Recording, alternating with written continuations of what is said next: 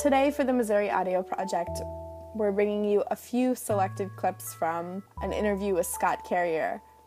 I'm Abby Avery Gagna. I didn't think I'd be someone who makes radio, but then I started listening to it all the time, talking about it all the time. It reached the point where it'd be stupid if I didn't make radio. But I'd never heard of Scott Carrier until the Missouri Audio Project brought him to Columbia in the fall of 2016. He's an independent writer and radio producer. His work can be heard on NPR, This American Life, and his podcast, Home of the Brave. Carrier was interviewed about his decades-long radio career by Yulia Sukis, co-founder of the Missouri Audio Project. They talked in front of a live audience. First up, a favorite story of both mine and Yulia's, the blind dog. When I heard this story for the first time, I sort of whipped my head around, and I was sitting beside Andrew Leland, who was my partner in crime in this project for a long time. And I said, I want to make stuff like that. Yeah, I didn't tell you that part. So I'm gonna play a piece of the blind dog story so that everybody can hear it. It was the piece that really, for me, kind of encapsulates something intangible and something sort of quirky and beautiful and like weirdly profound about the way that you work. So it's about 1989, and I had this idea to float down the Green River in sections and interview people I met along the way, and send in stories along the way. I'd float a section, come back to Salt Lake, produce a couple of stories, and then go back and float a couple other sections. And so I would do a series through the summer for a weekend, all things considered. And they said, yeah. So that was the idea for the story. Float down the Green River in my canoe and interview people along the way. And pretty much the first trip, the place where I was getting out to come get picked up by my friends was in Daniel, Wyoming, and maybe 5 people live there, and they have a bar, the Green River Bar in Daniel, Wyoming. So it was noon. I went into the bar, called my friend.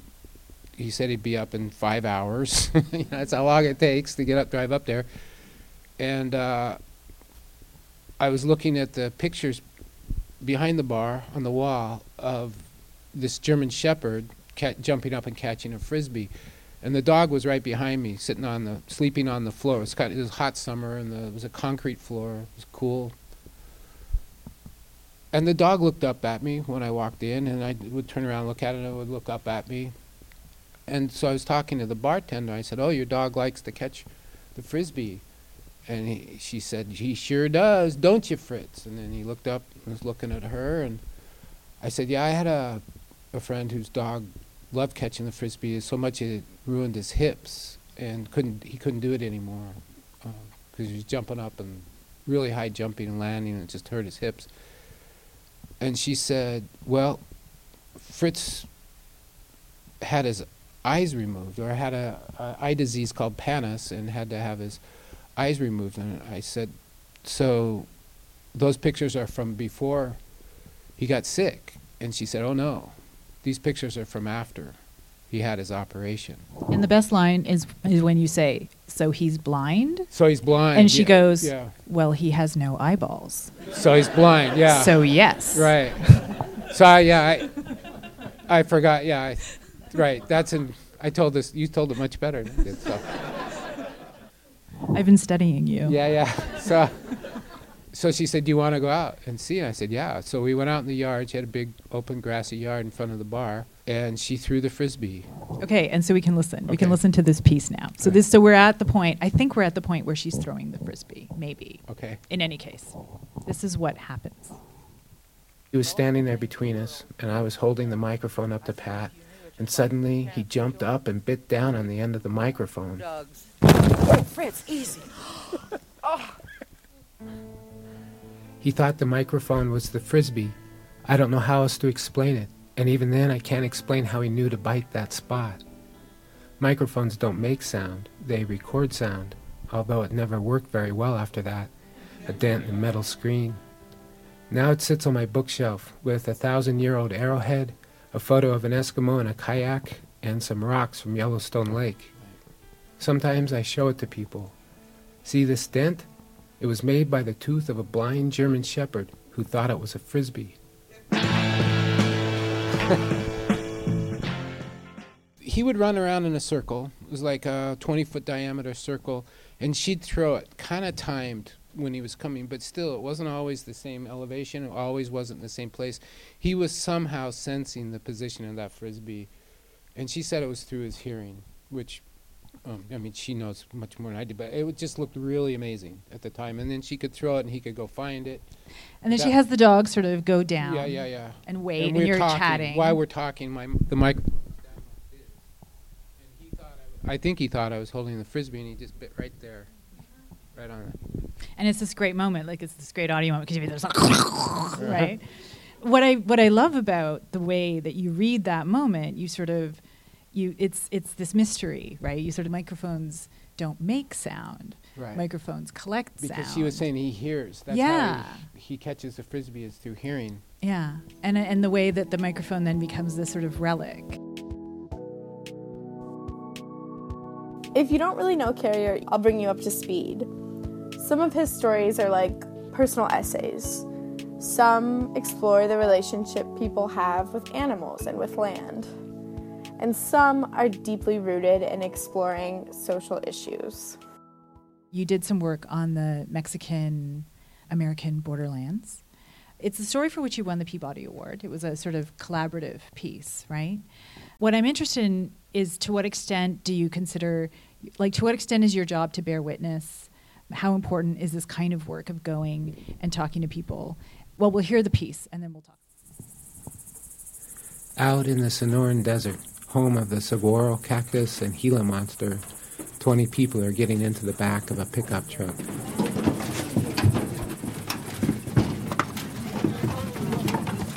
Mostly teenage boys, 2 women, the rest men.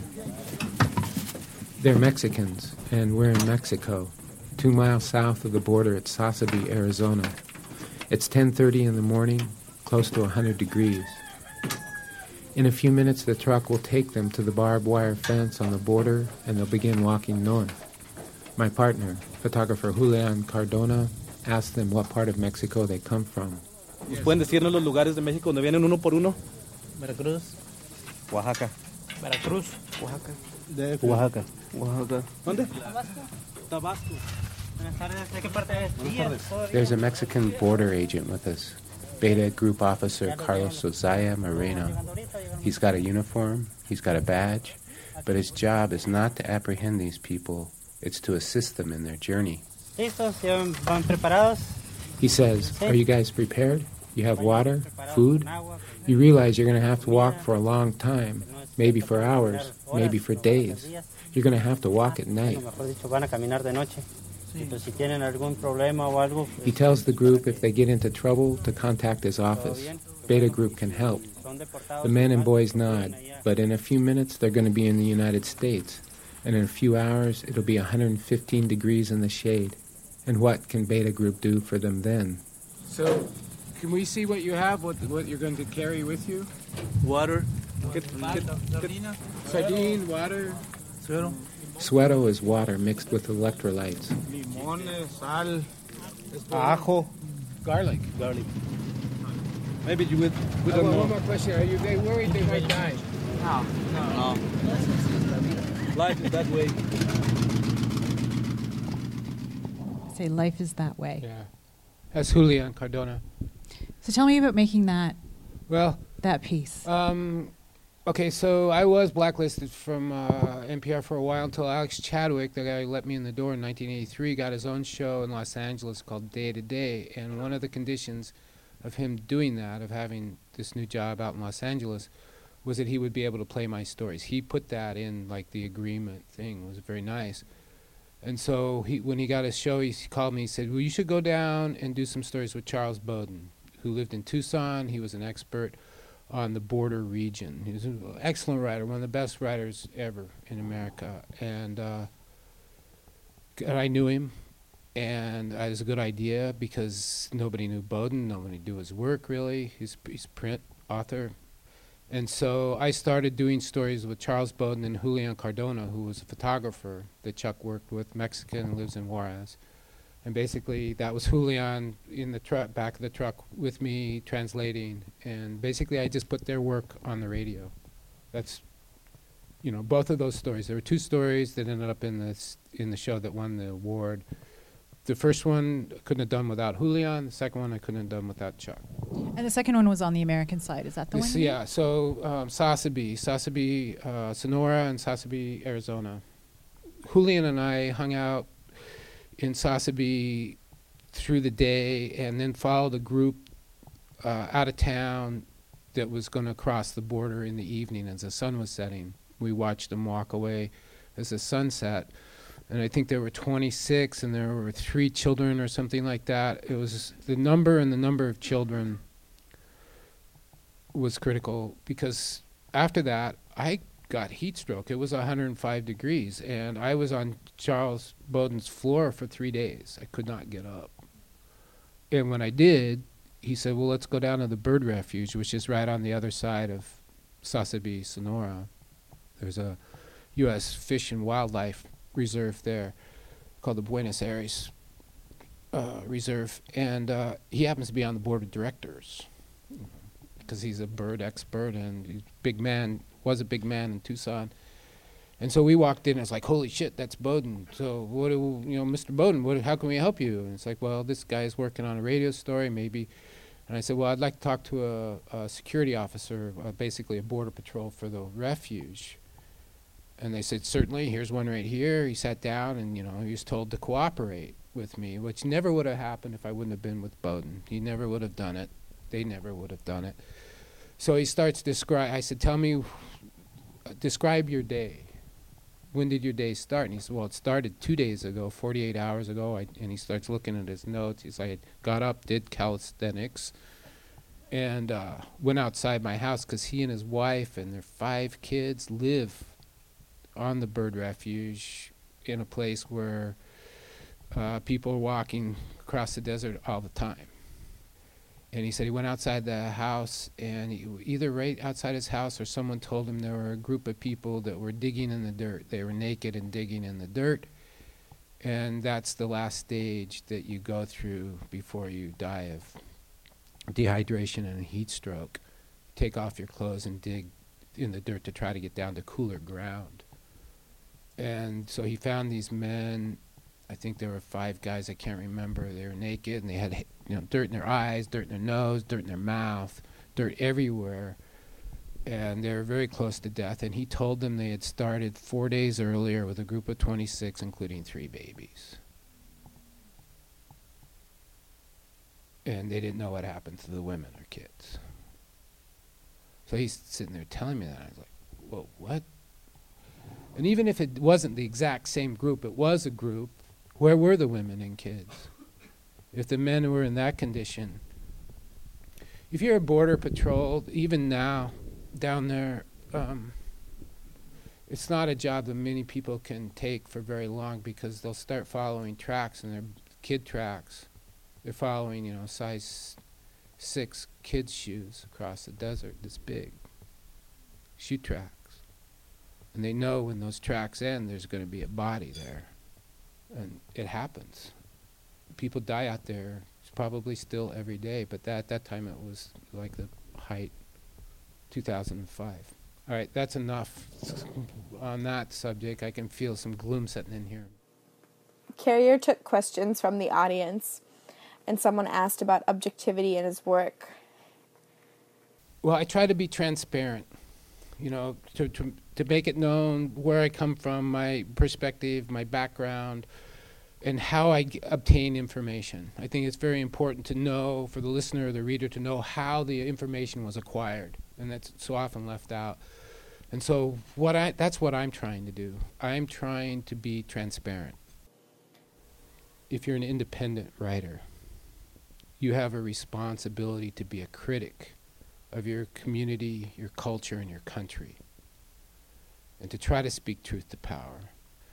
It's a necessary component in any healthy democracy that someone is challenging the power structure critically. Those were a few selections from Scott Carrier's interview with the Missouri Audio Project. I'm Abby Ivory Ganya. Thanks for listening.